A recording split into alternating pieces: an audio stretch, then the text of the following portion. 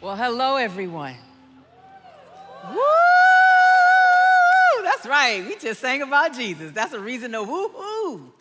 I'm so glad to be here. For those of you who don't know me, my name is April Christina Farmer, and I'm excited to be in the house with you all tonight. And I'm excited about what God's doing. And that can seem like somewhat of an oxymoron, but I am. I'm excited about what God's doing. I'm excited about this series that we're in called Heart to Heart.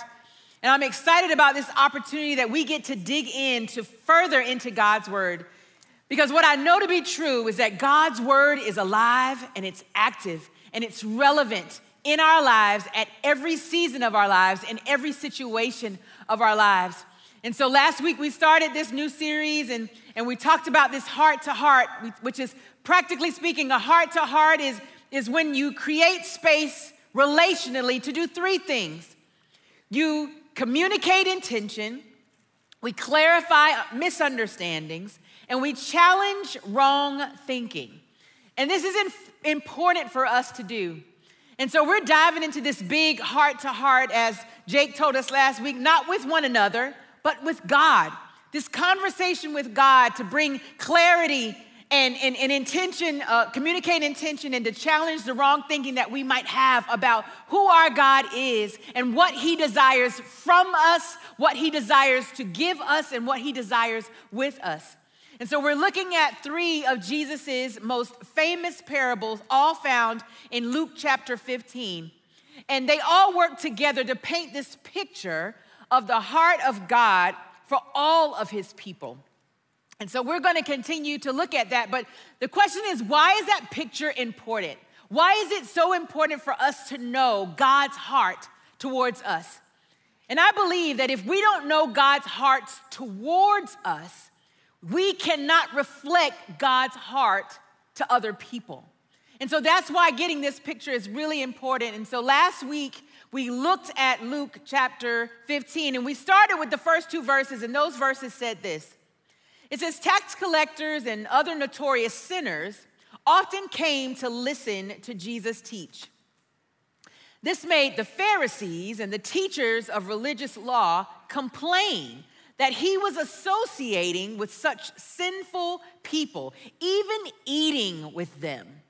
And so this is this introduction that Luke gives us into this conversation that was happening, this experience that Jesus had stepped into. And these religious leaders hated that Jesus, this rabbi, this holy man, was associating with sinners and tax collectors.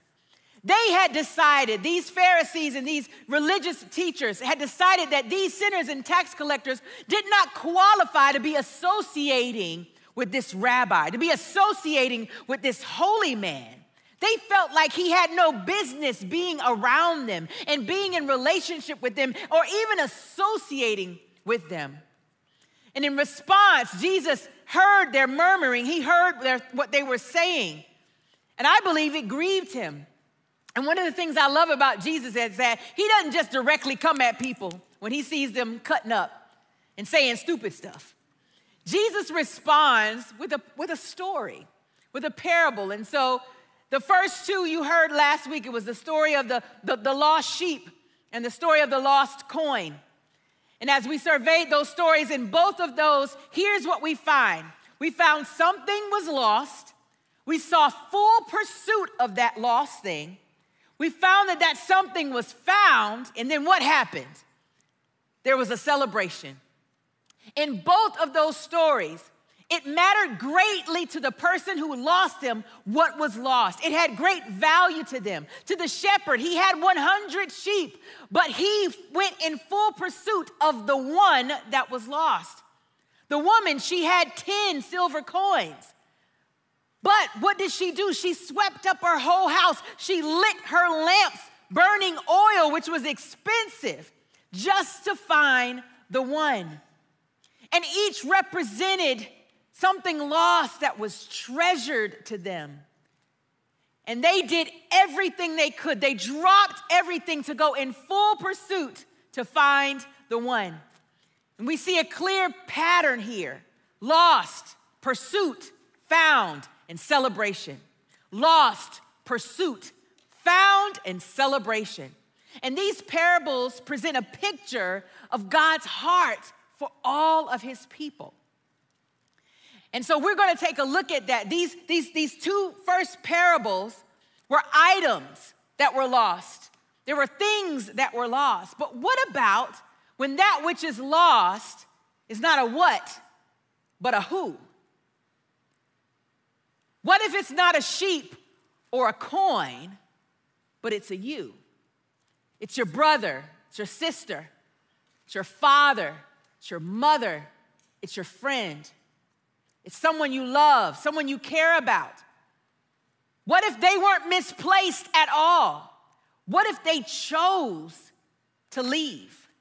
What if they chose to walk away, to abandon ship? What if they chose to break the relationship? What if it wasn't about something being lost or misplaced, but they actually made a decision? If that is the case, do they still qualify for the pursuit? Do they still qualify to be found? Do they still qualify for a celebration? And in this third parable we're going to look at today, Jesus gets really personal. He's not talking about a thing anymore. He's not talking about an animal. He's not talking about a coin, but he's talking very personal. So let's take a look and see what he says in Luke chapter 15, verse 11. It says, to illustrate his point further, Jesus told them this story. A man had 2 sons.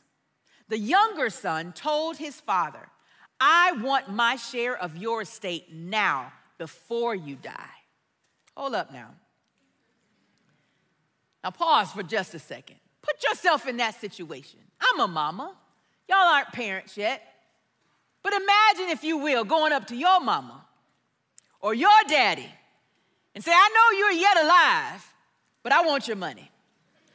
I know you're still alive and kicking, but I need the house. I know you're still here, but I need all that bank account. And I want it now.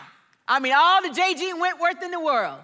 877 cash now. I want it right now. Give it to me now. Can you imagine? He's basically saying, I wish you were already dead, but since you're not, I can't wait. Give me what I want right now. Now, I don't know about your mama, but my mama, that would have been a problem. I might not be standing before you today had I said such words to my mama or to my daddy. It would literally saying, I wish you were dead. I don't want to wait for you to die. I want what I want now. And it was the ultimate act of disrespect.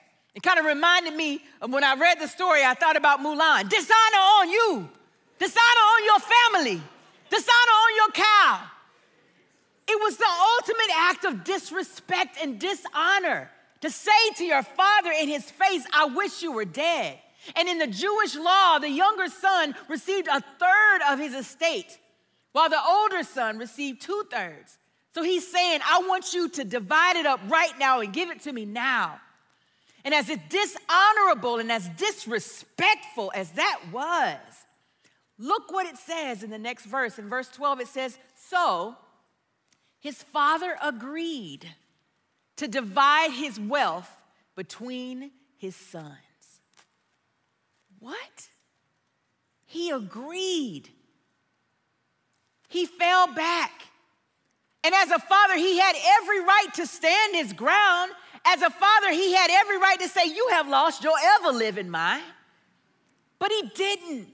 It says he agreed. Don't miss this. He didn't fight him. He didn't persuade him to change his mind. He didn't even disown him. He agreed to his son's request. And despite the pain and the embarrassment and the public disgrace this must have been, especially in this culture, he let his son have his way. He let him have what he wanted. And as a parent, I must say, that was probably the most painful part of the father's decision, was literally letting him go, letting him have his way.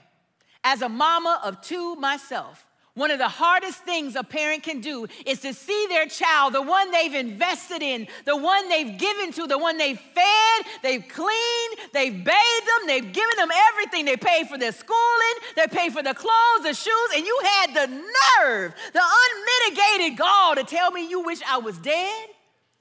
And they insist. And sometimes as a parent, you realize, you know what? You got it. You think you know better? Okay. How hard that must have been for that father to know that what my son thinks he wants will destroy him, but I can't stop it. In fact, perhaps the best thing I can do is let him go. And so he let him have what he wanted, or at least what he thought he wanted. So the story continues in verse 13. It says, a few days later, this younger son, with his 1/3 of his father's estate, packed up all his belongings and moved to a distant land. He went far away from his parents, far away from his family. And there, what did he do?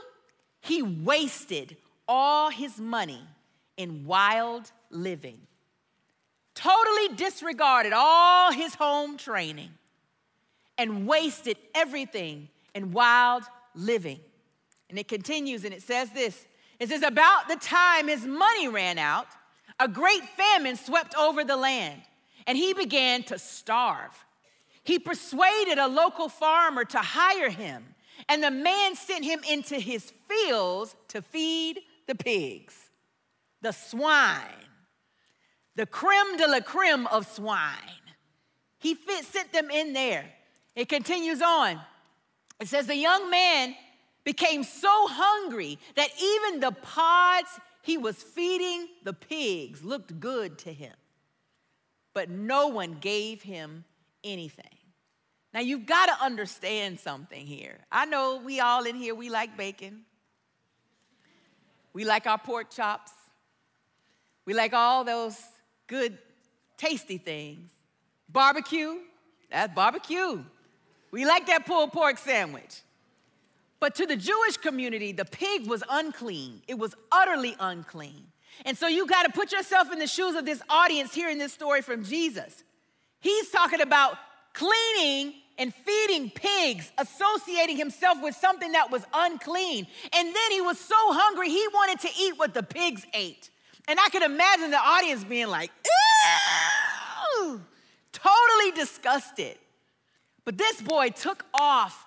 He disregarded his relationship with his family. He disregarded his family name, dishonor. He disgraced them in the community. And to make matters worse, he squandered everything his father worked for.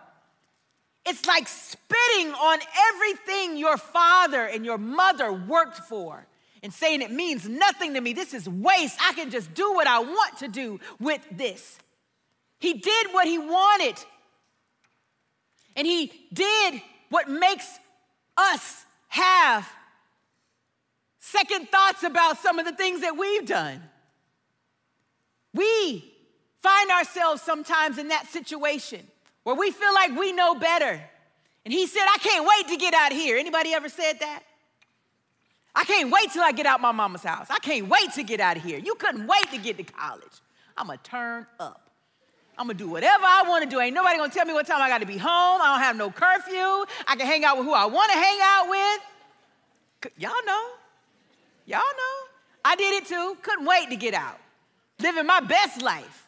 I don't care if I eat cheeseburgers every day. I don't have to eat your vegetables. I don't have to do nothing you tell me to do. And this is essentially what he did. He said, I'm going to do what I want to do, when I want to do it, how I want to do it. And we've all done this with our parents. Even more so, we've done that with God.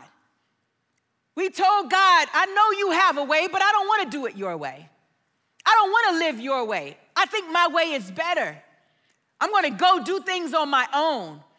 You're trying to ruin my life. You're trying to take away my fun. You're trying to hold me back from living my best life. YOLO. And some of us have had seasons where this is our story. We just want to get away. We just want to get out. We don't want your rules. We don't want your structure. We don't want your law. We don't want your way of thinking. We don't want your way of loving. We don't want your way of responding. We don't want your way of giving. We don't want to live your way, God. I want to do it my way. I think my way is better. I think the culture's way is better. Some of us might be in the middle of this story right now. We're living our lives the way we want to live it. We figure we know better. Wild and free, doing what we want to do. But it wasn't as good as he thought it was going to be. It wasn't all he thought it was supposed to be. And no one wants to be in that situation. But this is where he found himself. Not only was he not working, not only was he working with these pigs, he wanted what they had. He wanted to eat their food. Think about that for a minute. Have you ever seen a pig trough? I wish I had a picture. It's disgusting. They smell disgusting. Have you ever? Oh, y'all probably haven't. Go look it up. Go watch some pigs, some little oinkies. Just digging in a pig trough with corn and mush and ugh. It's disgusting. But he was in such a desperate place that he wanted even what they had. And no one would help him. He had ultimately hit rock bottom. He had come to the end of his rope. And this is the picture that Jesus is teeing up. This son seems irrevocably lost in the eyes of everyone listening to this story. They were like, whoa, if he's eating with pigs, he is at rock bottom. There is no way he's ever coming back to his father after that. There's no way you could ever go back home after disgracing him that way. He was past the point of no return. And have you ever felt past the point of no return? Have you ever done something where you felt like, I just cannot tell my parents this?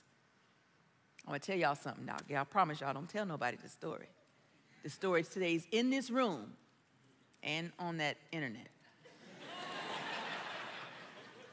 Once upon a time in a land far, far away, a little girl named April liked this little boy. I ain't going to say his name. And we decided we wanted to make out in a car, in a neighborhood, down the street from my house. Nobody's back here. Nobody's going to see. Come on, just go back here. Supposed to have been home an hour ago. Making out. Around the corner where they're building new houses. It's a whole new neighborhood. Nobody back there. No street lights, no nothing. Just the dark and sinful.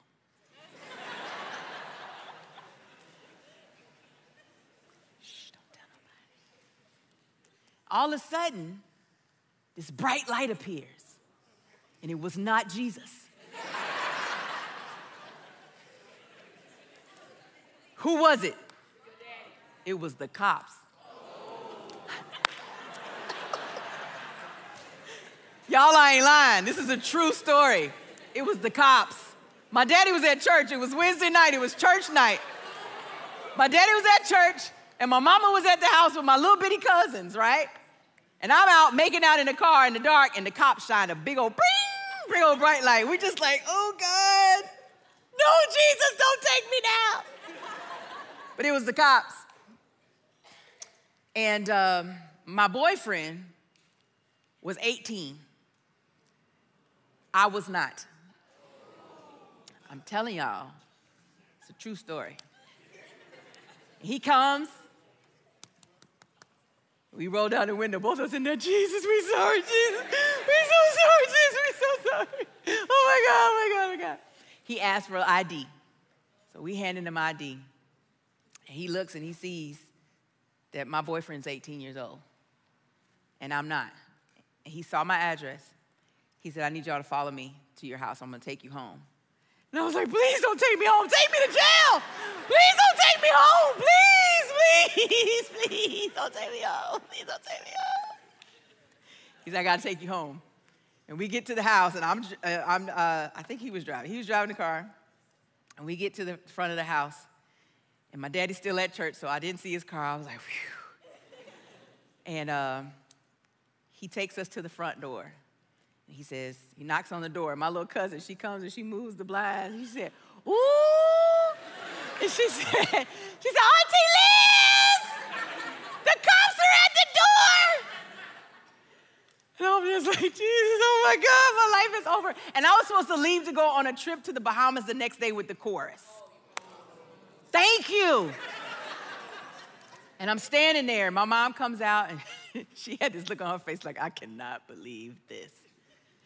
And the cop starts talking and talking about, we found these two making out in the car. I said, Mama, I was not working. She said, shut it up.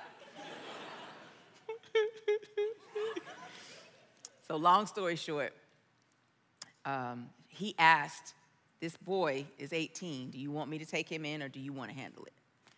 His life was in my mama's hands. My mom was like, no, I got it. She let him go, and that boy was, I'm so sorry, Miss Barrett, I'm so sorry.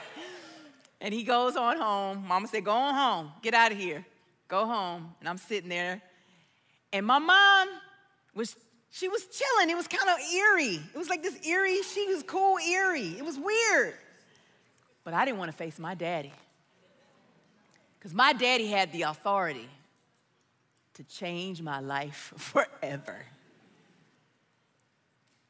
And I'm gonna tell you the rest of the story later. So, back to our story. This is the same situation. Have you all been in a story like this? You've done something, you feel like you've come to the end of your rope, you feel like you've hit rock bottom. But let me tell you, this is where this son is right now.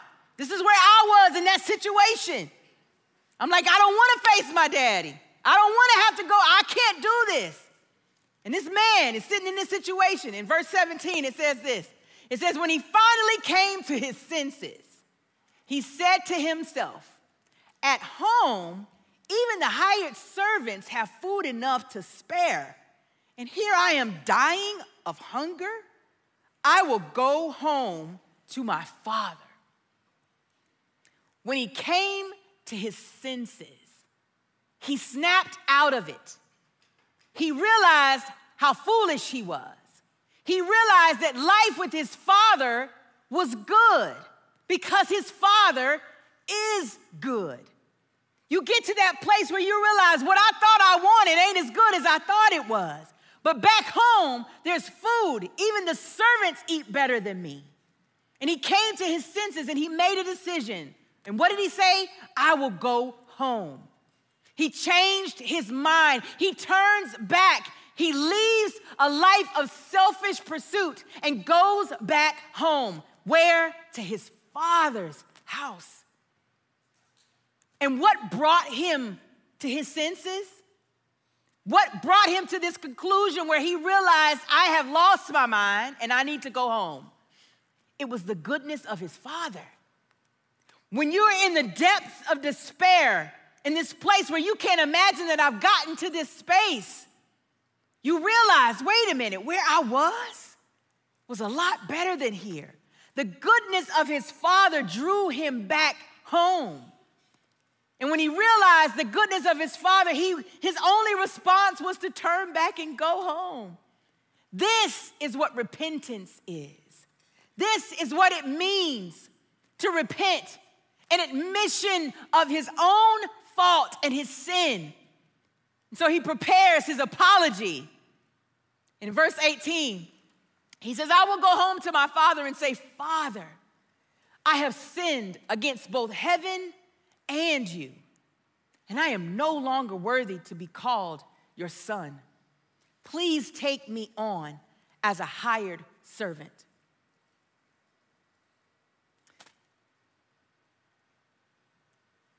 Look at that prepared apology. I am no longer worthy. I have sinned against both heaven and you. Please take me back on as a hired servant. The depth of humility here is palpable. His brokenness is tangible. His surrender is real. And check out what happens next. So he returned home to his father. And while he was still a long way off, His father saw him coming. Filled with love and compassion, he ran to his son. He embraced him and kissed him. He smothered him with kisses. It continues. His son said to his father, "Father, I have sinned against both heaven and you, and I am no longer worthy of being called your son." But check this out. Look what happens. But his father said to the servants, "Quick, bring the finest robe in the house and put it on him. Get a ring and for his fingers and sandals for his feet, and kill the calf we have been fattening. We must celebrate with a feast." Why? "For this son of mine was dead and has now returned to life. He was lost, but now he is found." So the party began. It's time to celebrate. What a beautiful, beautiful, beautiful picture of the Father's heart towards his son. And before the son could even ask him to be a servant, he was in full pursuit of him. Before the son even got back home, he saw him coming down the road and he started running. "My boy is coming home." He started running. "My baby has come back home." He started running. He never heard an apology yet. He never heard an "I'm sorry" yet, but he was anticipating the return of his lost son. And at his seeing him, he started running, and he grabbed him, and he embraced him, and he kissed him, and he loved him, and he smothered him, and he did all of this. And his son hadn't said a word yet, but oh, if y'all can see the picture I see in my head. Imagine that level of love. Imagine the love and the compassion and the embracing and the kissing. This mere act of returning drew the father's heart. Just turning around and coming back drew the father's heart. And after the son humbled himself to his father and repents, while the son was going to ask to be a servant, the father embraced him as his son. That's probably one of my favorite parts about this story. Nothing he could ever do would change his status as a son. Nothing he could ever do would change his status as belonging to him. There was no sin too great. There was no wrong. There was no dishonor. There was no disrespect so big that the father's arms would not still be wide open for him. And the way Jesus tells the story, it's as if this father was looking for him, just eagerly waiting. He said, "Go get the one we've been fattening up." What if he had been fattening up that calf, just anticipating his son coming back, ready to celebrate, ready to pull him back in? And he pulls the finest robe and the finest shoes and the finest ring, and he throws a party like nobody's business. It didn't even matter what his son had done. The son was home. The son had returned. Restoration, forgiveness, reconciliation, love, home. You can always come home. Here's what we learn about the heart of God in this story. We learn that God's response is always mercy and grace. I don't care what you do. I don't care how bad you think it is. I don't care how unforgivable it seems to you or to anybody else. God's response is always mercy. It is always grace. And God's unconditional love operates outside of the bounds of our behavior. His love is never conditional. That night I got home, my mom laughed at me. She said, "Girl, I done a lot of stuff in my life, but I ain't never been caught by no cops making out in a car." She said, "Get on in the house." I said, "Mom, since you're so cool right now, can we just not tell Daddy?" He don't have to know. She said, baby, I can't not tell you that. I'm like, please, mama, please. I'm supposed to go to the Bahamas tomorrow. Like, really? Come on. She said, I got to tell you, daddy. I said, okay. So I go home I take my shower, and I'm hoping I'm asleep before he gets home. But I'm not. I'm too anxious. And I get home, and I lay in my bed, and I hear my dad come home. And I'm laying in my room, and the way the house was set up, I'm laying in the bed facing this way, and he has to walk past my room and go that way to go to his room. And I'm laying there, and he sees me. He said, good night, April. I said, night, Daddy. He hadn't known yet. He didn't find out yet. Then he goes into the room, and he says, hey, Liz. And my mom says, hey, Joe. And then there's silence, and there's silence, and there's silence. And the next thing I hear is, she did what? And I got up and I closed my door. And I just knew my dad was going to come in there and tell me I wasn't going. I knew he was going to read me the riot act. Nothing happened. So the next morning, I woke up, realized I was still alive. And I get up, and my dad comes in the room. He said, get up and get dressed so you don't miss your bus. And I'm just waiting for him to say something. I get up, I take my shower, and I'm killing myself because he hasn't said a word. I'm like, this is going to be bad. Like, what is he going to do? He's not even really talking. Like, what is going to happen? We get in the car. He doesn't say a word the whole trip. I am mortified. We get to the bus, and I'm just waiting like, say something. Punish me. Something. I feel horrible. This is worse than death to me right now. He didn't say anything. He put $400 in my hand. He gave me a hug. He kissed me and said, have a great trip. And I lost it. One of the worst things I've ever done. And he didn't even mention it. He loved me in a way that I did not expect. And God's love is the same way. You hear it in the story I just shared, and you hear it in this story that Jesus has left for us to always remember. It is never too late. You are never too far gone. There's nothing you could ever do that could turn away God's love for you. You can always come home. His arms are always open. And so that may be you. You're sitting here today and you feel like you don't know what I've done. It's been more than making out in the car, Miss April. God can't forgive that. God doesn't want to be close to me. He doesn't have anything for me to do. There's nothing he can do with me now. Not so. God's love for you is unconditional. His purpose for you has never changed, and it will not change. And all he asks is to turn to him. He's waiting. He's running already towards you, ready to kiss you, ready to embrace you, ready to draw you home, ready to throw his party. He just needs to see you coming. The Bible says if we confess our sin, he is faithful and just to forgive us of our sin and to cleanse us from all unrighteousness. Not some, not specific ones, not the ones that we think are worthy enough, all unrighteousness.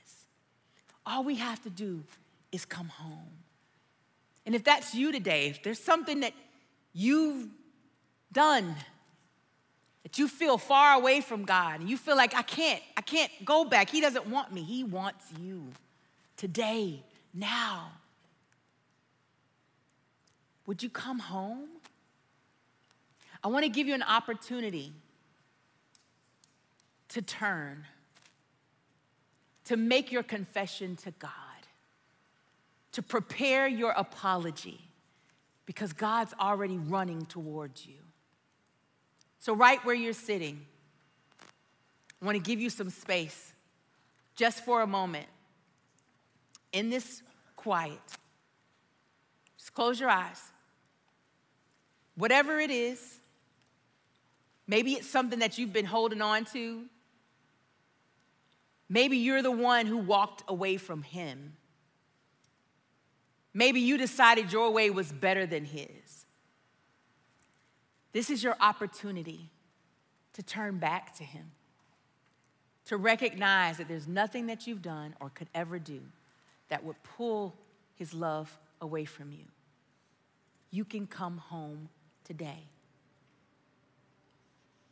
And if you're in this room and you've never given your life to Jesus, now is the time. Today is the day. We serve a risen God.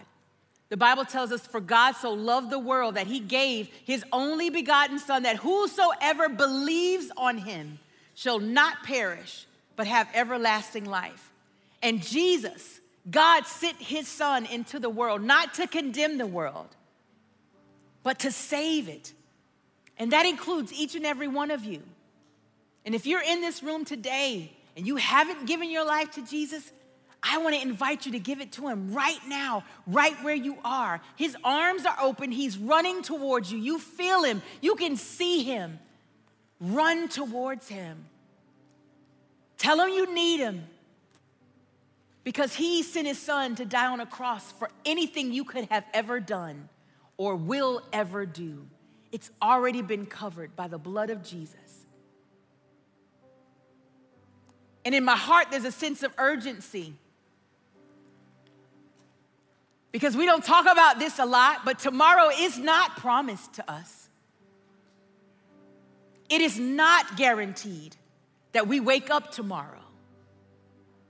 And not only that, Jesus, the same one who rose from the dead and is alive and sitting at the right hand of the Father, one day he's coming back. And he's coming back for his children. John 1:11 and 12 says that he came into the very world he created, but the world didn't recognize him. He came to his own people, and even they rejected him. But to all who believed him and accepted him, he gave the right to become children of God. Each and every one of us, for those who believe in him and choose to follow him, we have the right to become his children. And one day, Jesus is coming back for his children. Are you ready? Are you ready? Next week, we're going to continue this series and talk about the next part of this parable, about the older brother and what happened with him. So you make sure you come back. But before we leave tonight, I'm going to pray, and then we're going to sing one final song. And this song talks about who paid the debt for each and every one of our sins. So I want to pray with you. Father, I thank you for the greatness of your love, for the overwhelming, never-ending, abounding love of the Father that extends to us in every situation, no matter how far gone we have gone. You always receive us back. You always welcome us home. So God, if there's anybody in the room today that needs to come home, God, I pray that right now they reach out to you, that they recognize that your arms are open wide, and that the price that needed to be paid for anything they could have ever done has already been paid by the blood of Jesus. I pray, Father God, that right now they would ask you into their hearts. And Father, for those who have walked away from you, who have chosen to go their own way, to live life the way they want to, they believe in you, but they haven't committed to you. God, I pray they make the decision to follow you today, fully, wholeheartedly, steadfastly, not perfectly, but assuredly, knowing that they can rest in your love for them that never ends and never fails. I thank you for my brothers and sisters in this room today. And I bless you for your salvation, for your love, for your mercy, for your grace, for your forgiveness, and for your never-ending love. It's in Jesus' name that I pray. Amen.